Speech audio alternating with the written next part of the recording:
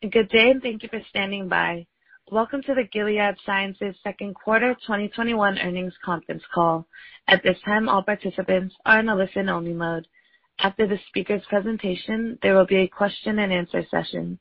To ask a question during the session, you will need to press star one on your telephone. Please be advised that today's conference is being recorded. If you require any further assistance, please press star zero. I would now like to hand the conference over to your speaker today, Jacquie Ross, VP Investor Relations. Please go ahead. Thank you, Joelle, and good afternoon, everyone. Just after market close today, we issued a press release with earnings results for the second quarter of 2021. The press release, slides, and supplementary data are available on the investors section of our website at gilead.com.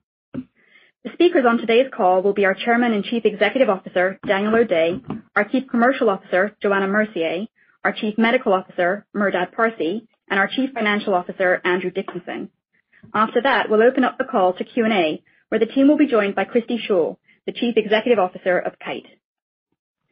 Before we get started, let me remind you that we will be making forward-looking statements, including those related to the impact of the COVID-19 pandemic on Gilead's business, financial condition and results of operations, plans and expectations with respect to products, product candidates, corporate strategy, financial projections, and the use of capital, and 2021 financial guidance, all of which involve certain assumptions, risks, and uncertainties that are beyond our control and could cause actual results to differ materially from these statements. A description of these risks can be found in the earnings press release and our latest SEC disclosure documents. All forward-looking statements are based on information currently available to Gilead, and Gilead assumes no obligation to update any such forward-looking statements. Non-GAAP financial measures will be used to help you understand the company's underlying business performance. The GAAP to non-GAAP reconciliations are provided in the earnings press release, in our supplementary data sheet, as well as on the Gilead website. I will now turn the call over to Dan. Thank you, Jacquie, and good afternoon, everyone. Thanks for taking the time to join us here today. We're pleased to provide you with an update on our second quarter, where we delivered solid financial performance and significant progress in our increasingly diverse pipeline. 2021 is an important year for our pipeline, and we're very encouraged by the milestones we've achieved for therapies that are potentially transformative for Gilead and for patients. All of this reinforces our confidence in our strategic direction. I want to take this opportunity to thank our global community of Gilead and Kite employees who consistently go above and beyond to drive progress with resilience and dedication.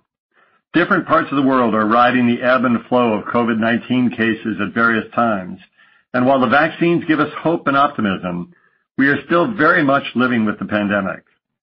Remdesivir continues to play an important role in fighting the virus and has now been used to treat an estimated 7 million hospitalized patients worldwide.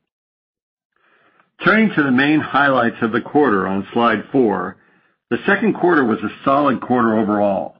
Veklury sales of $829 million were once again higher than anticipated, offsetting the lingering impact of the pandemic, particularly on HIV treatment. In light of this pandemic impact, Biktarvy's performance is quite encouraging. Revenue for the quarter was $2 billion, up 24%, or $390 million from the same quarter last year.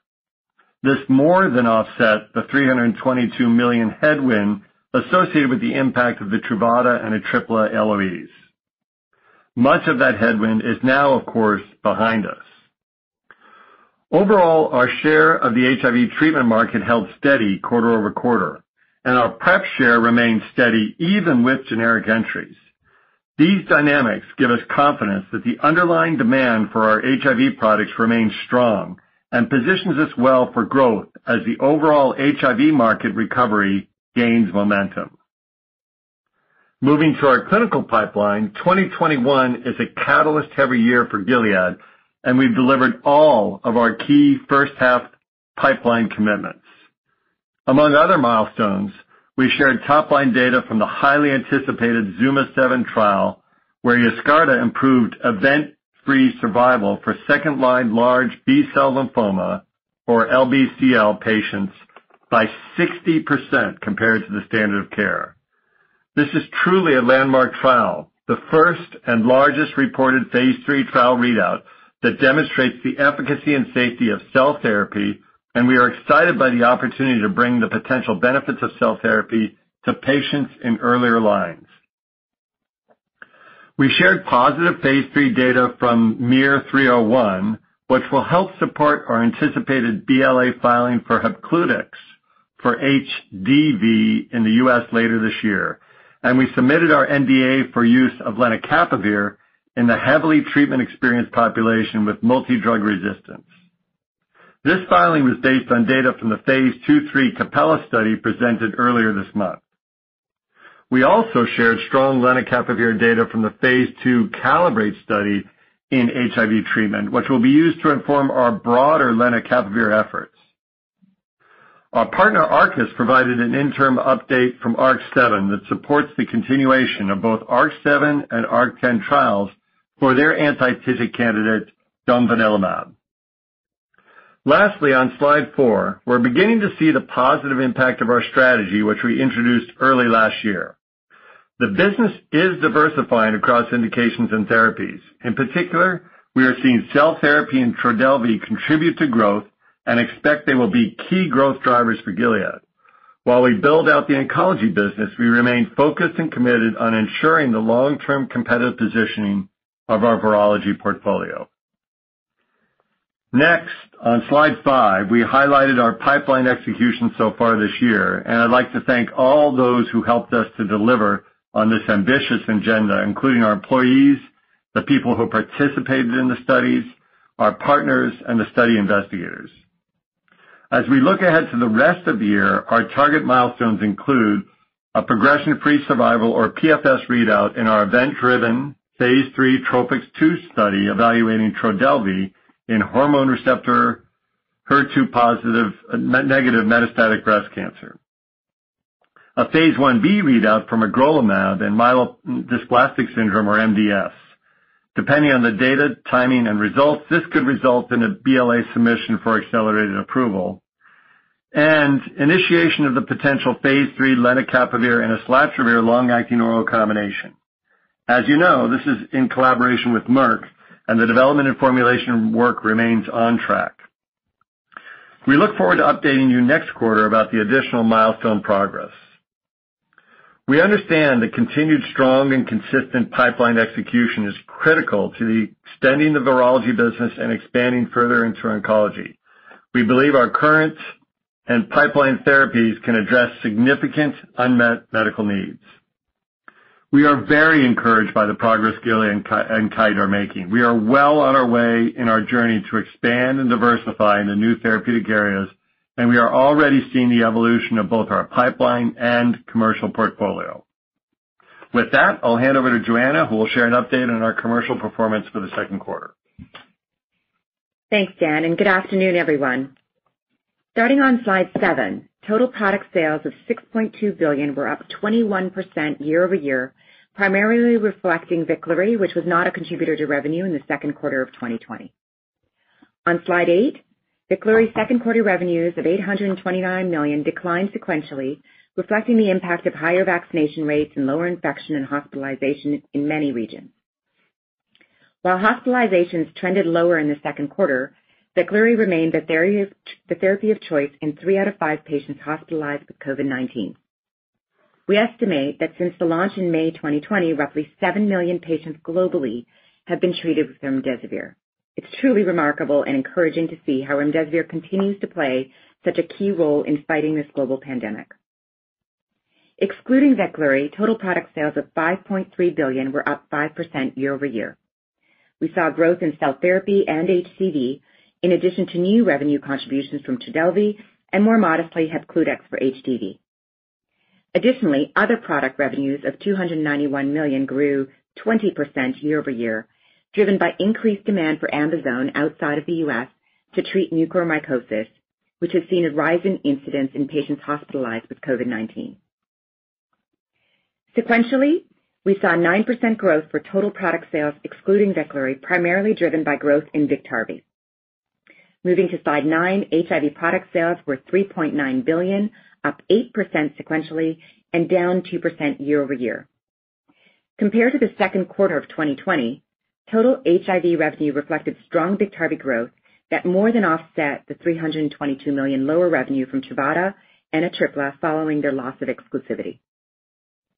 Compared to last quarter, HIV grew $288 million, reflecting customary seasonal inventory dynamics and growing demand for treatment. Biktarvy revenue of $2 billion was up 24% year-over-year and 9% sequentially, with quarter-over-quarter growth primarily driven by increased demand. Biktarvy remains the number one prescribed therapy in the U.S. across naive, switch, and continuing patients, and remains number one in naive across all EU5 countries. Approximately 70% of switches from both Gilead and non-Gilead regimens result in incremental revenue.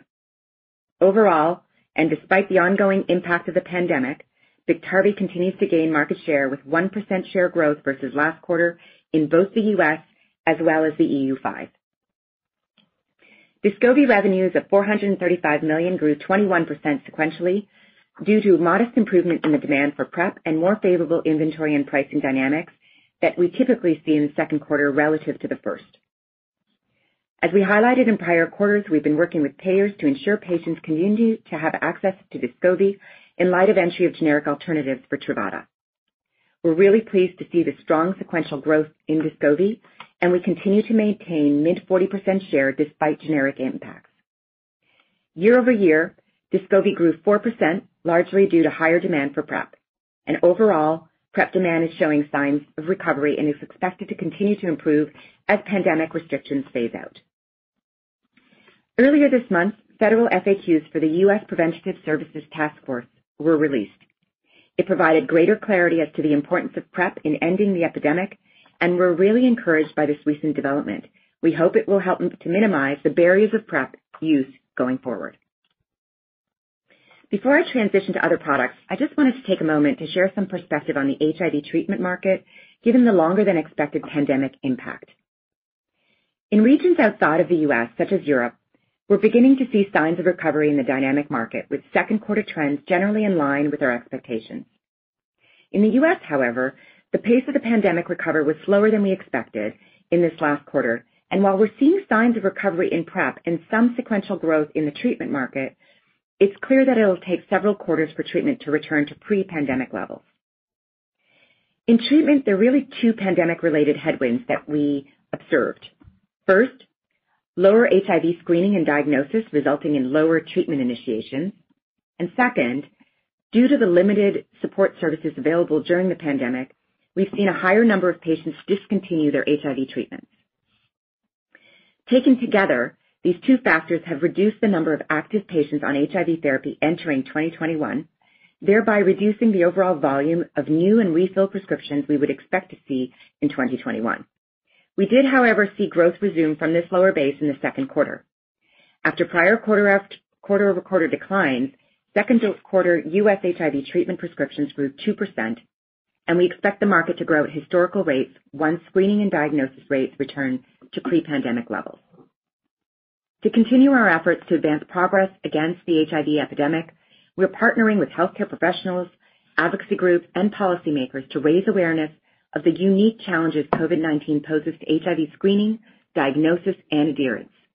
Our goal is to help healthcare providers ensure that patients continue to be diagnosed and treated. Given the strength of the demand fundamentals for Biktarvy, Descovy for PrEP, and other Gilead HIV products, we remain confident in our competitive positioning now that many communities are easing social distancing requirements. In the meantime, we continue to see strength in underlying treatment demand with no material changes in the competitive landscape, with our total Gilead treatment market share holding steady at 75% in the U.S. and just under 50% in Europe, despite competition and the entry of new generics. Next on slide 10, HCV product sales in the second quarter were $549 million, up 23% compared to last year, but patient starts remain well below pre-pandemic levels. The growth reflects a modest sequential recovery in HCV patient starts in the U.S. in Q2 21, in addition to an artificially low Q2 of 20 that was impacted by unfavorable government rebate adjustments. We'll be watching for further signs of recovery in the third quarter. Both U.S. and EU Gilead market shares remain steady, at around 60% and 50% respectively. Moving to slide 11, HBV and HDV product sales were $237 million, up 8% year over year, with improving patient starts on VEMLIDY, particularly in ex-US markets. In its first full quarter as part of Gilead, Hepcludex contributed $7 million and is currently available in France, Germany, and Austria. We're excited to be working with the various reimbursement authorities to increase patient access and expect to secure full reimbursement in the major European markets in 2022. Moving to Trodelvy on slide 12, product sales in the second quarter were $89 million, up 24% quarter over quarter, driven by demand for the 2 new indications approved in April, namely second-line plus metastatic triple-negative breast cancer and urothelial cancer. We continue to be encouraged by the positive feedback from physicians on the phase 3 ASCENT data, which demonstrated a 1-year median overall survival benefit for second-line metastatic TNBC patients treated with Trodelvy. To build on this growing interest, we're increasing community awareness, especially of the expanded indication to second-line in TNBC. And we expect to see growing demand as breast cancer screening ramps back up to pre-pandemic levels. IQVIA data suggests that breast cancer screening volumes were about 20% lower in the U.S. in 2020 compared to 2019. This suggests as many as 41,500 breast cancer patients have not been diagnosed during the pandemic. On behalf of Christy and the Kite team, I'm pleased to share a cell therapy commercial update on slide 13. Total cell therapy product sales totaled $219 million in the second quarter, representing 39% growth year over year, driven by both Yescarta and Tecartus. Yescarta growth was driven by strong demand in Europe, as well as successful follicular lymphoma launch in the U.S. Increased competition, particularly in third-line LBCL, continues to raise the profile of cell therapy and is positive to Kite overall. We remain confident in Yescarta's competitive profile and positioning and are particularly proud of Kite's industry-leading manufacturing turnaround time and reliability. Our results also reflected strong momentum from the Tecartus mantle cell lymphoma launch, highlighting the unmet medical need for MCL patients. We continue to add new indications and geographies for our cell therapy products. For example, the Fosun Kite joint venture recently received approval in China for Yescarta as the first cell therapy to treat third-line LBCL. And we're excited to see the top-line data for ZUMA-7, getting us a step closer to second-line LBCL cell therapy. Even as we prepare for discussions with regulatory agencies later this year, commercial and manufacturing preparations are ramping up to ensure sufficient capacity and support for second-line LBCL demand in both the U.S. and in Europe.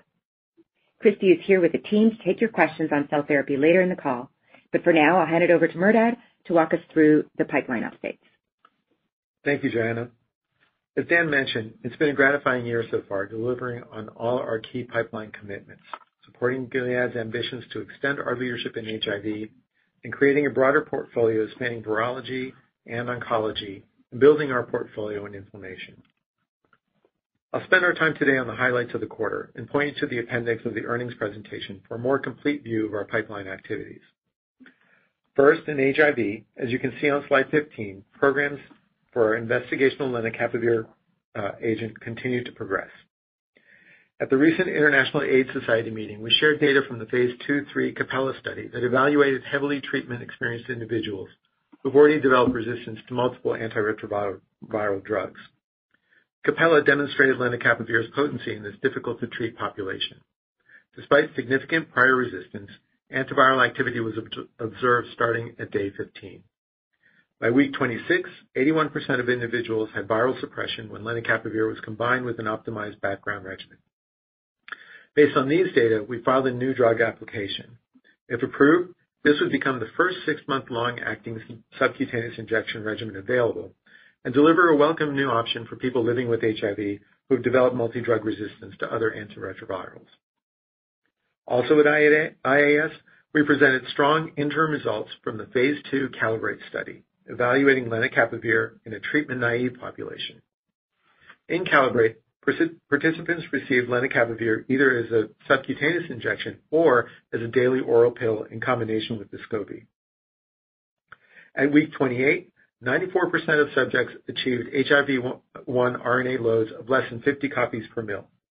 These findings will be used to help inform our broader efforts establishing lenacapavir as a foundational agent for our long-acting franchise. Late last month, we screened the first patient for the phase 3 PURPOSE 2 trial studying lenacapavir for HIV prevention in cisgender men, transgender women, transgender men, and gender non-binary people who have sex with men and are at risk of HIV infection. We expect to initiate the phase 3 PURPOSE 1 study of lenacapavir for HIV prevention in adolescent girls and young women later this year. Finally, we're actively working on a co-formulation for the long-acting investigational oral and injectable combination of lenacapavir and islatravir, and expect to initiate the oral phase 2 trial by the end of the year. Moving on to HDV on slide 16, last month at the International Liver Congress, we presented data from the MIR-301 and MIR-204 programs. MIR-301 is a phase 3 registrational study evaluating bulevirtide as monotherapy for the treatment of HDV. Interim results demonstrated that bulevirtide was well tolerated in both cirrhotic and non-cirrhotic patients with compensated chronic HDV infections. At week 24, bulevirtide treatment was associated with significantly greater HDV RNA declines and improvements in biochemical measures of disease activity compared to no treatment. Moreover, there were no treatment-related serious adverse events leading to discontinuation. These results continue to support the effectiveness of the 2 milligram dose, which has received conditional approval from the EMA and will form the basis of the BLA filing planned for later this year in the U.S. As part of our HDV cure efforts, we also presented interim data from the MIR-204 phase 2b study investigating finite regimens of bulevirtide both as monotherapy and in combination with PEG interferon alpha. Both monotherapy and combination treatments of bulevirtide were found to be generally well tolerated and more effective than PEG interferon alone through 24 weeks of therapy. The primary endpoint analysis occurs at 24 weeks after completion of therapy and includes virologic and biochemical response data. We look forward to sharing those data when available. Moving to slide 17, on behalf of Christy and the Kite team, as you know, we shared earlier the strong positive top-line data from ZUMA-7, the landmark 359-patient phase 3 study evaluating Yescarta in second-line LBCL. The study met the primary endpoint for event-free survival with a hazard ratio of 0.398, representing a 60% improvement in event-free survival compared to standard of care stem cell transplant.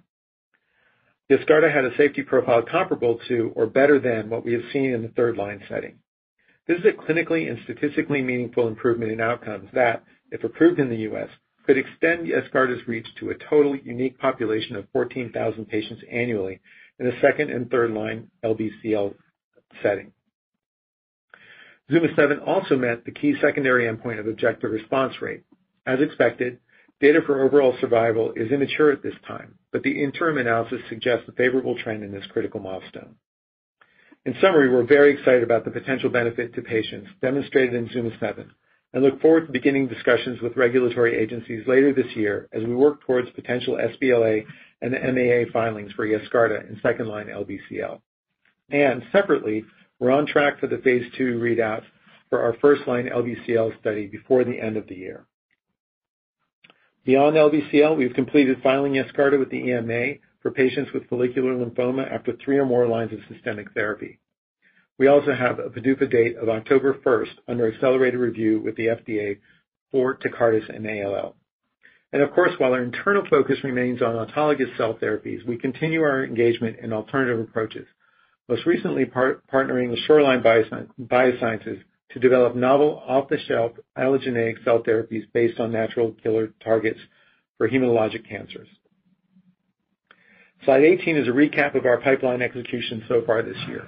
In addition to the items we've discussed already, our partner Arcus provided an early interim update of their phase 2 ARC-7 trial in late June, demonstrating clinical activity in the anti-TIGIT domvanalimab-based doublet and triplet combinations. Zimberelimab, our anti-PD-1 antibody, saw similar levels of activity in the monotherapy arm compared to marketed anti-PD-1s. Based on the interim analysis, we're pleased that ARC-7 and the confirmatory phase 3 ARC-10 trial will continue to enroll as planned. We look forward to seeing how the data mature with additional patients and duration of follow-up to inform our opt-in decision. Separately, our partner Galapagos also shared data readouts from their Toledo SIK2/3 programs across psoriasis, ulcerative colitis, and rheumatoid arthritis, and the plaque psoriasis data from their TYK2 program. Both studies were early and had small samples, and we look forward to additional data. We also remain focused on the following upcoming milestones. For Trodelvy, we continue to target a TROPiCS-02 PFS readout this year. This study is an event-driven phase 3 trial in patients with hormone receptor-positive, HER2-negative metastatic breast cancer. Pending data, we will evaluate and determine the appropriate regulatory next steps. We estimate there are roughly 17,000 patients in the U.S. who could benefit from Trodelvy in this setting. We continue to expect the phase 3 non-small cell lung cancer for Trodelvy to initiate in the second half of this year. We plan to share an update from the TROPiCS-03 basket study on lung cancer later this year, and will separately provide updates on head and neck squamous cell carcinoma and endometrial cancer as those data mature. We anticipate a phase 1b readout from magrolimab in MDS later this year, and pending data, will engage with regulators as we explore potential BLA filing for accelerated approval. If approved, magrolimab will be the first-in-class macrophage checkpoint inhibitor targeting CD47 and Gilead's first frontline oncology indication. There's a significant unmet need for MDS with no new treatments approved in 14 years, despite 15,000 new patients being diagnosed each year in the U.S. alone. We continue our development efforts in AML and have enrolled our first patient in the phase 3 frontline AML magrolimab study. Before I wrap up the pipeline discussion, I wanted to share an update on remdesivir.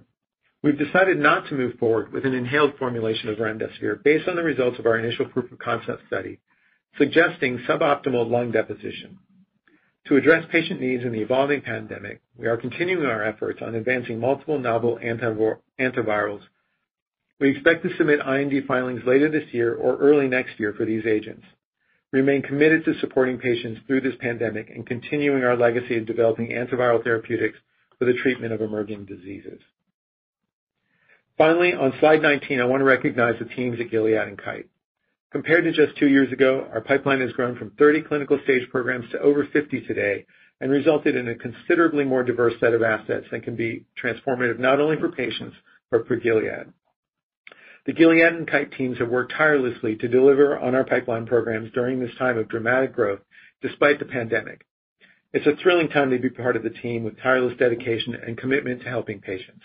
I look forward to updating you on our progress in the quarters ahead. With that, I'll hand the call over to Andy to walk us through the financial results of the quarter. Thank you, Merdad, and good afternoon, everyone. Moving to slide 21, our financial results in the second quarter were solid overall, with total product sales up 21% year over year, given the important role Veklury continues to play in this pandemic. Excluding Veklury, total product sales grew 5% year over year, with strong Biktarvy growth more than offsetting lower Truvada and Atripla revenues, in addition to impressive growth in cell therapy and, of course, the new revenue contribution associated with Trodelvy, which was not part of our portfolio in the second quarter of last year. Moving down the P&L, non-GAAP product gross margin was 86.4% in the second quarter, 210 basis points higher year over year, and primarily associated with a lower royalty expense. Non-GAAP R&D was $1.1 billion, down 9% year over year, with lower remdesivir-related investments as compared to the same period last year, partly offset by higher investments across our pipeline, notably Trodelvy and magrolimab. Non-GAAP SG&A expense was $1.1 billion, down 4% year over year, primarily due to lower legal expenses, offset in part by continued commercial investment in Trodelvy and Veklury outside the United States. Moving to tax, we realized a lower effective tax rate of 19.6% for the quarter, or down 320 basis points year over year, due to a shift in geographic earnings mix. Overall, our non-GAAP diluted earnings per share was $1.87 per share in the second quarter of 2021, compared to $1.11 for the same period last year. The year-over-year improvement primarily reflects higher product sales due to Veklury, higher gross margin, as well as lower operating expenses and a lower effective tax rate, offset by lower interest income. Overall, we're encouraged by our first half results shown on slide 22. Moving to slide 23, you can see that we are updating our guidance for 2021. As always, the duration and magnitude of the COVID-19 pandemic continue to be uncertain, and the rate and degree of these pandemic impacts, as well as the corresponding recovery from the pandemic, may vary across our business. With that said, we now expect full-year total product sales in the range of $24.4 billion to $25 billion, compared to our previous range of $23.7 to $25.1 billion. The new range increases the midpoint from $24.4 billion to $24.7 billion and reflects our solid results year to date, as well as our updated expectations for the second half of the year. With first half Veklury revenue of $2.3 billion, we now expect full-year Veklury revenue in the range of $2.7 to $3.1 billion, compared to our previous $2 to $3 billion range. Our updated range reflects the ongoing role of Veklury in this pandemic and assumes we'll continue to see regional outbreaks. The situation continues to be dynamic, and we'll likely update our thinking again when we report our earnings after the third quarter. Back to our guidance, we now expect total product sales excluding Veklury for the year to be in the range of $21.7 billion to $21.9 billion, compared to our previous range of $21.7 to $22.1 billion. This tightening of the range reflects the longer than expected pandemic impact on our business, including the latest increase in COVID-19 cases. As Johanna discussed, the pandemic has most notably impacted our HIV treatment business, where we saw substantially fewer treatment initiations and a greater number of discontinuations than expected in 2020. It's taking longer than we expected for treated patient volume to ramp back up to more normal levels, particularly in the United States. That said, we saw encouraging signs of recovery in the HIV market in the second quarter, and our guidance assumes recovery will continue through the remainder of the year. Based on market share dynamics, we remain very confident in our competitive positioning, and we believe we're well positioned as the recovery continues. Looking at the rest of our P&L, we now expect non-GAAP product gross margin in the range of 86 to 87%, reflecting a lower mix of HIV revenue. We now expect non-GAAP R&D to decline low to mid-single-digit percentage compared to 2020 levels. This primarily reflects the timing of investments, and we remind you that the expenses in both R&D and SG&A are back-end loaded this year, increasing sequentially from Q2 into Q3 and then even more from Q3 into Q4. Our non-GAAP SG&A guidance remains unchanged, a flat to low single-digit percentage decline over 2020.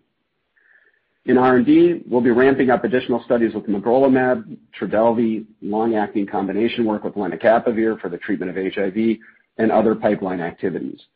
And in SG&A, we will be ramping up marketing activities to support our growing portfolio of indications, such as with Trodelvy and Tecartus.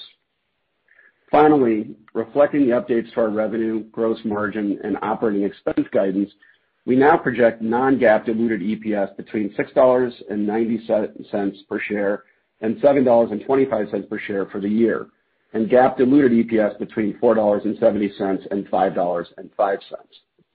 Additionally, our capital allocation priorities have not changed, and we remain committed to our dividend. Year to date, we've paid down $1.25 billion in debt, and we're on track to repay at least $4 billion in debt by the end of the year. With that, I'll invite the operator to begin the question and answer session. Thank you. As a reminder, to ask a question, you will need to press star one on your telephone. To withdraw your question, press the pound key. In the interest of time, we ask that you please limit yourself to one question. Please stand by while we compile the Q&A roster. Our first question comes from Cory Kasimov with JP Morgan. Your line is open. Hi, this is Gavin on for Cory. Thanks for taking our question. Just wanted to go back to the U.S. HIV business. Can you provide additional color, particularly in the context of why this is so much different from the ex-U.S. markets? And what is the most important factor you'll be watching for to have confidence in the U.S. market normalizing? Thank you. Yeah, thanks a lot, Gavin, for joining. I'm obviously going to turn that over to Johanna. I just point out that we continue to do really well in our share and certainly Biktarvy growth, and are well positioned as the market rebounds. And with that, I'll turn it over to Johanna for some specifics. Thanks. Hi, Gavin. Thanks for your question. I think from a market dynamic standpoint, what we're seeing is we saw a little bit last year in Q2. Most of the industry was actually slowing down pretty quickly in Q2. HIV took a little bit longer, and it's kind of that's playing out in 21 as taking a little bit longer to come back and bounce back. One of the major reasons for that has to do with your dynamic market being much smaller in this market. You have a very large pool of patients that are just continuing patients, and you're really playing in the dynamic market with your naive patients coming in and your switches and your restarts really around 5% or so. And so that's why it's taking a little bit longer as we're going through this. From a different standpoint between U.S. and Europe, I think it has more to do with the fact that in Europe there's diversity across some of the different countries as to the pandemics and the timing of kind of the recoveries or even some of the surges that happen. So it's a little bit more blended than what we've seen in the U.S. thus far. And so I think that's just what's playing out here. Obviously, the bigger impact being in the U.S. because that's where most of our business lies in HIV. And just to close out on that, that's from a market standpoint, and it's very different than kind of the fundamentals of our HIV business. I think what we've seen with Biktarvy, we're really quite pleased with in light of the fact that not only it's grown quarter over quarter by 1 point, both in the U.S. as well as in the EU5, but also if you think about it over the last 12 months, it's grown 6-point share over a very strong base. We're just under 40%. We're at 39% share at this point in time. So we're very pleased with the continued growth of Biktarvy, and you can appreciate that because it's such a larger base, that's going to get more challenging as we move forward. And that's why I think we're excited about the market coming back a little bit. We've seen it come back in Q2. Where the market goes, obviously our HIV business goes because we own 75% of the market. And so therefore we're watching that very closely, but we would expect that recovery to continue, although at a slower pace than we had originally expected. That's great, Joanna. Anything on the indicators? I think you mentioned, is there anything more on the indicators that you'll be looking for? Yeah, so we've been looking, of course, at the HIV screening and the diagnosis in how that's playing out, and we're still under by about 13% to below pre-COVID levels. So I think once those come back up, I think that would be something that we're watching very closely, and also the drop-off rates. We talked a little bit earlier about the adherence piece of the puzzle because you have less patient support groups around. You have less surround sound around those HIV patients. You have a lot of those case managers and physicians that have moved over to treat COVID-19, and so for impacting HIV a little bit disproportionately.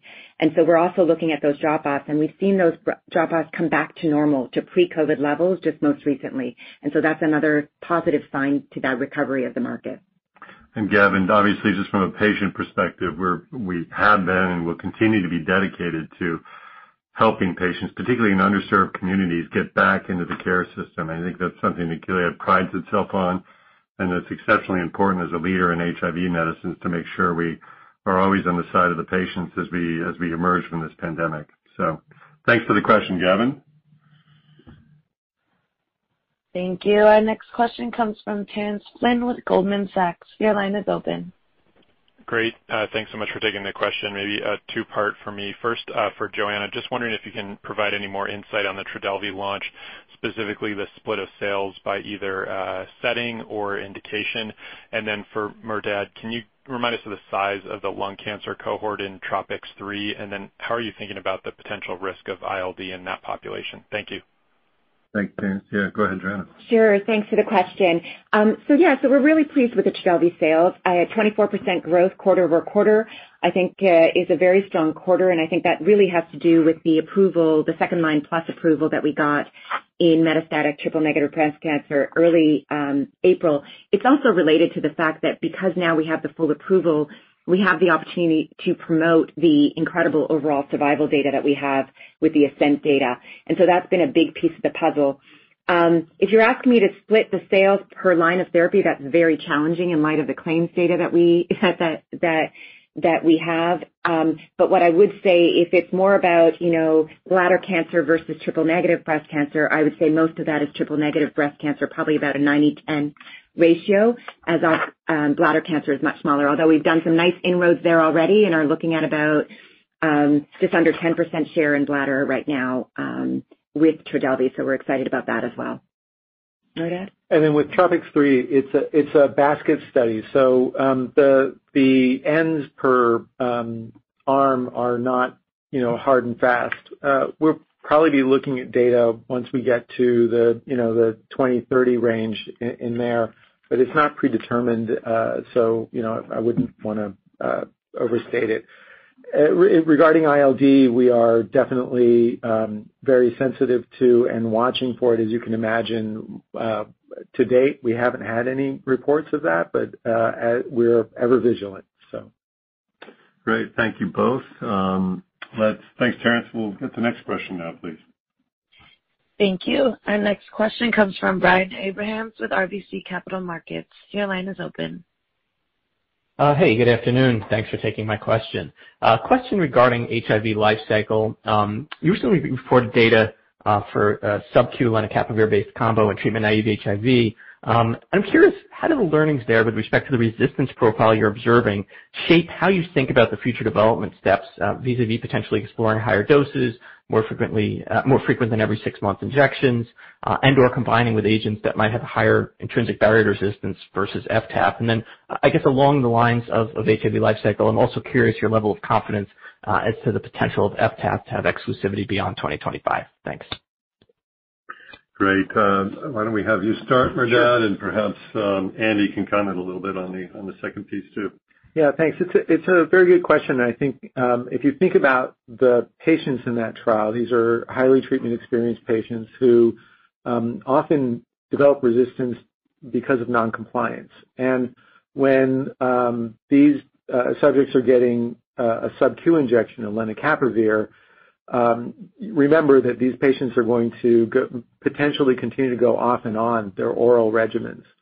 As we think about the future, as you know, we are, for treatment, going outside the highly treatment experienced population. We're really thinking about how we're going to combine lenacapavir with other long-acting agents like islatravir.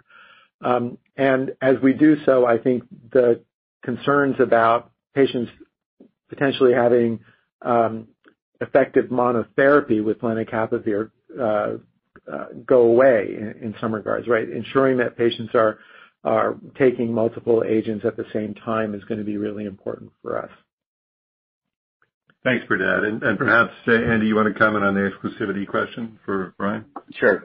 I'd be happy to. Hi, Brian. Thanks for the question. As you know, there's litigation that's underway. There were some recent developments that a number of analysts wrote about.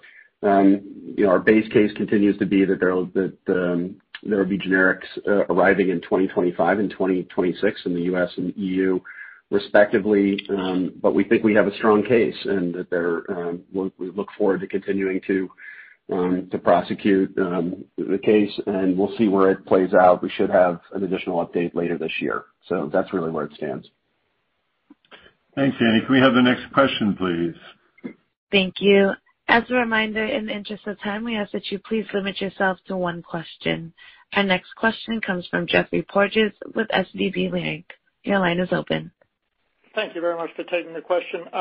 So just a couple of parts in my question. Could you clarify a couple of your partnerships? There's been some news from Galapagos. You've invested over $5 billion there. Are you going to take on any of those drugs from the Toledo portfolio that the company recently highlighted? And then related to that, your Arcus partnership, does your guidance include the mild upfront cost of opting in for any of those programs? And what's the trigger and the window for when you can opt in to any of those three programs? Because they sort of appear on your pipeline slide, but it's not completely clear whether they're in or out. So could you clarify where you're going with those two partnerships? Sure, Jeff. Thank you very much for the question. And I'll start a little bit and then ask Merdad and Andy if he wants to add anything as well. So I think first and foremost, I think we believe deeply in partnerships. We have a robust internal portfolio, and we also, as you know, have designed these opt-ins as a way to expand our portfolio in different therapeutic areas. Starting with Galapagos, as you know, which is predominantly focused on inflammation. At this stage, we don't have any opt-in milestones right now with Galapagos. We're working closely with them on their science and their discovery platform and some of their preclinical to clinical molecules to support them in their efforts. But at this stage, we don't have anything more to report other than what Galapagos has reported on for instance, Jeff, to your question on the Toledo program. But rest assured that as those programs evolve and mature and develop, we'll keep you informed. Perhaps, Merdad, if you want to say anything else on Galapagos and then bridge to Arcus. Yeah, I think the stories are similar. We like to keep you apprised of what could potentially come into our portfolio, and we have the opt-in rights to. For Arcus, I think Dan laid out Galapagos well. For Arcus, we continue to wait for data to mature, and once the data get to a level of maturity where we can really make the call, that's when we'll have our opt-in. We have not included, and Andy will confirm for me, but we have not included the financials of a potential opt-in in our guidance at this point. Andy, you want to run? That's correct.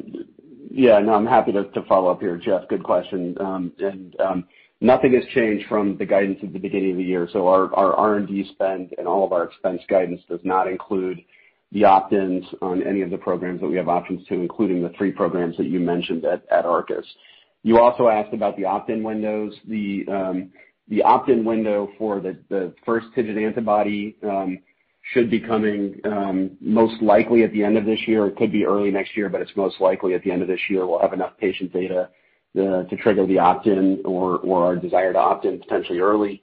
On the other 2 programs, the adenosine programs at Arcus, that's most likely next year. And again, there may be additional data that comes this year that if it looks really strong, we want to move as quickly as we can, and we can opt in early, Jeff, on those programs. And then on Toledo, it's relatively simple. On all of the Galapagos programs, the opt-in comes after phase 2 enabling studies, so the Toledo programs are a long ways away from a potential opt-in decision.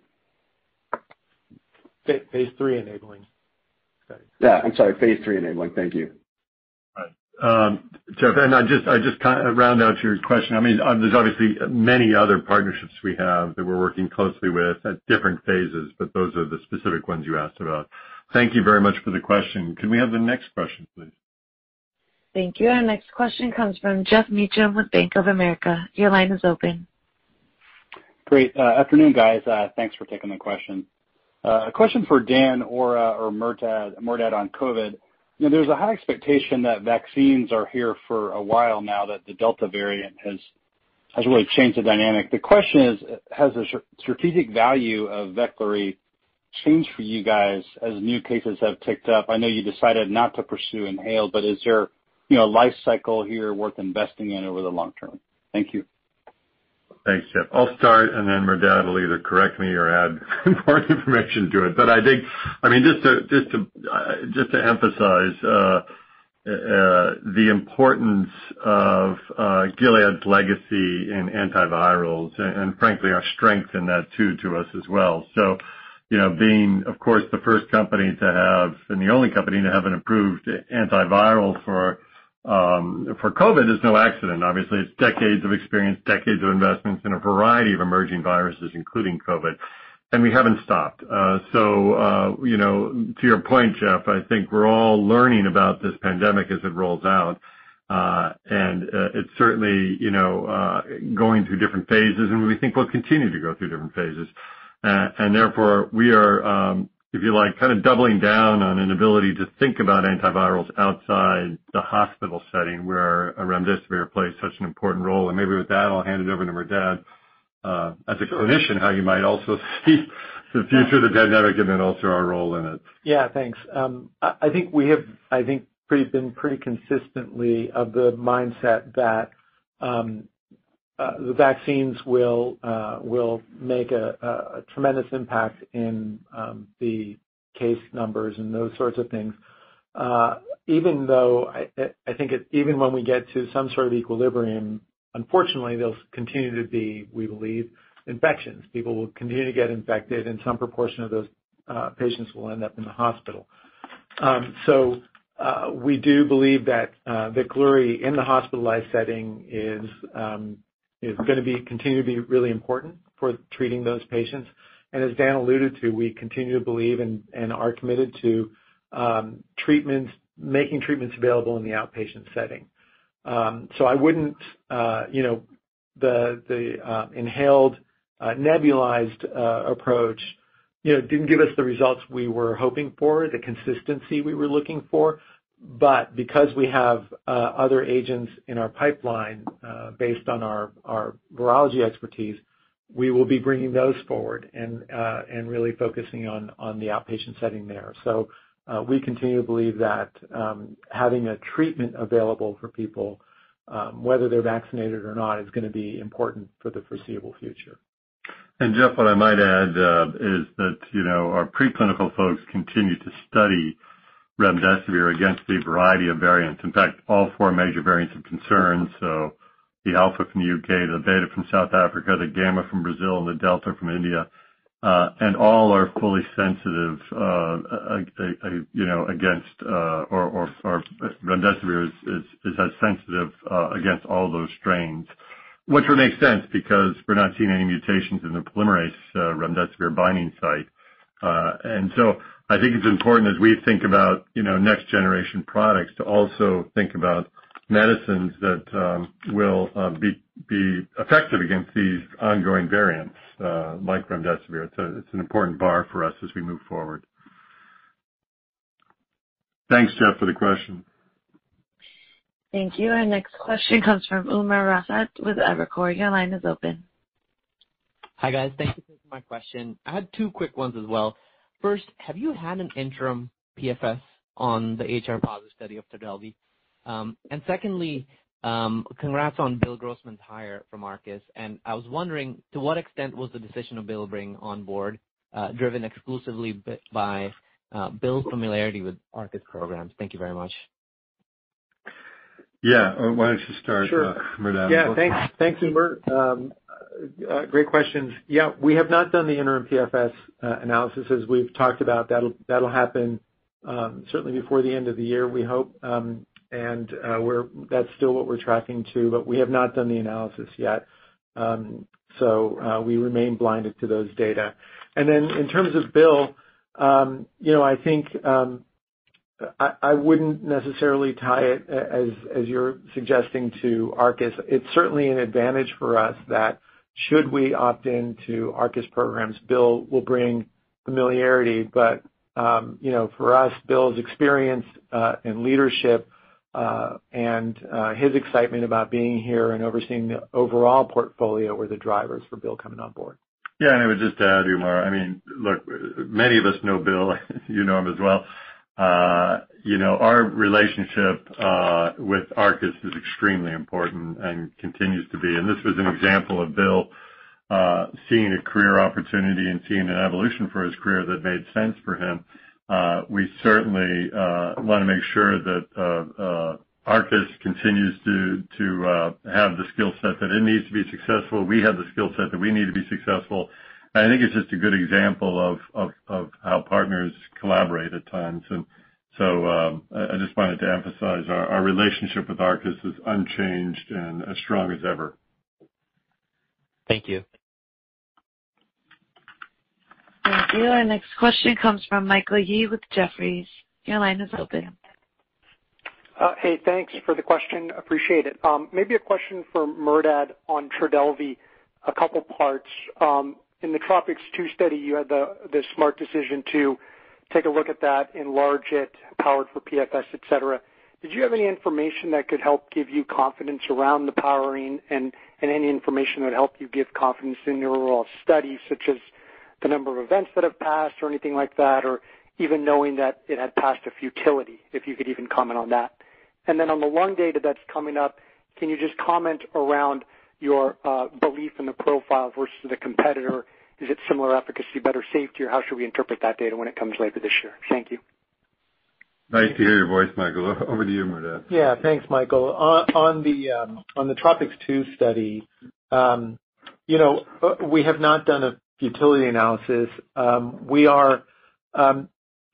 We continue to look to those data maturing and getting the number of events that we need for the PFS analysis that we have planned. we're pretty confident in our powering, and in particular, since we expanded the sample size to make sure that we are able to hit the PFS endpoint. Of course, the relevant issue is more the duration of PFS that we get, but from a powering standpoint, we're comfortable, and it's just a matter of seeing those data. From an ongoing event standpoint, I think we are where we thought we would be at this point, and it's really around just letting the events come in, make sure they get adjudicated. We clean the data in time to do the analysis properly. So that's where we are with that. And then in terms of the lung data on efficacy, yeah, I mean, I think, as I think we've said before, we're really proceeding, somewhat at risk and pretty aggressively, partly based on our belief in the drug, partly because of what we've seen with other agents in lung, and partly based on our early data that you're familiar with in lung that we've seen. Of course, we want to make those data more robust while we go into the phase 3 world. So we are going to augment our existing data to make sure that we are mitigating our risk somewhat.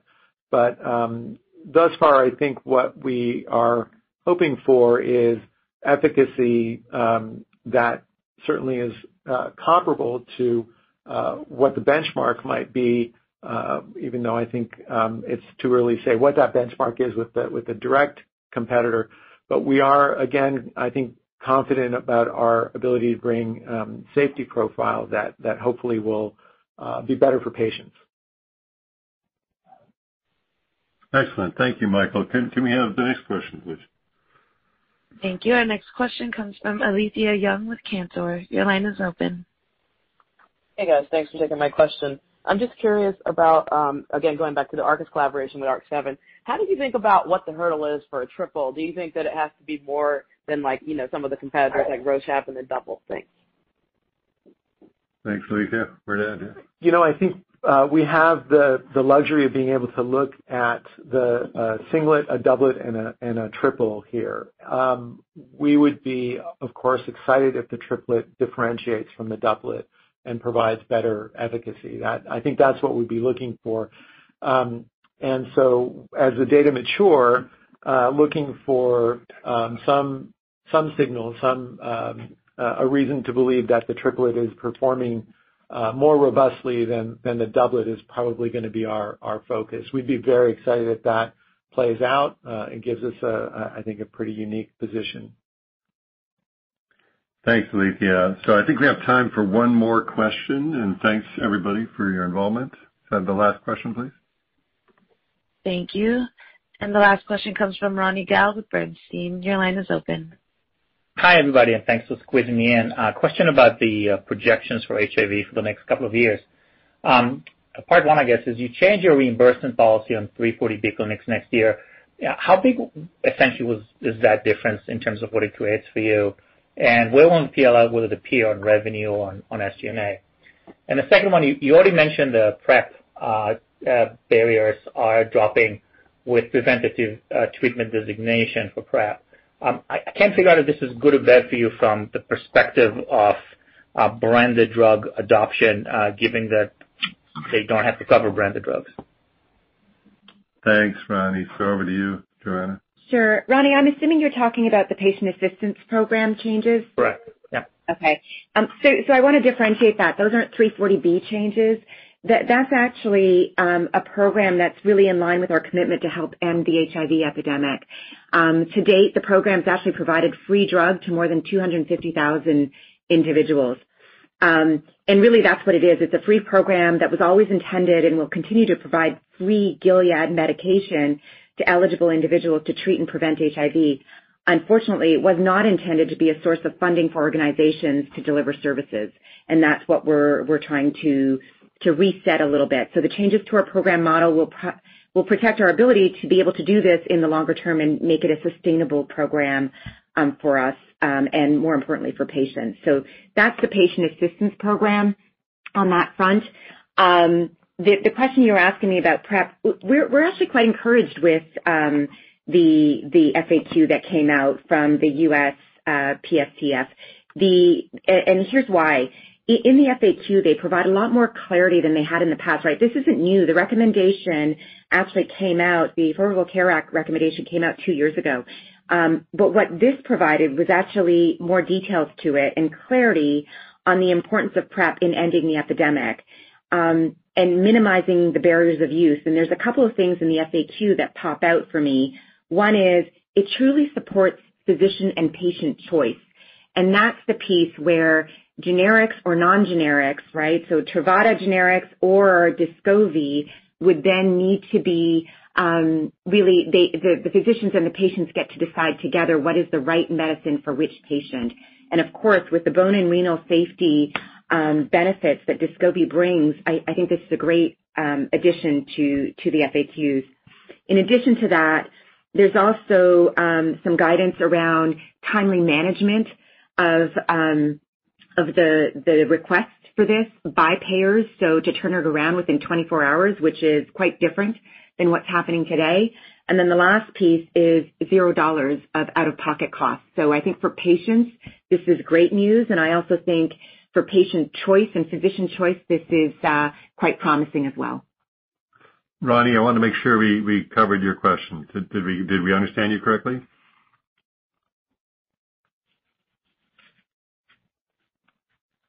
I assume so, Ronnie. Great. Well, thank you all very much.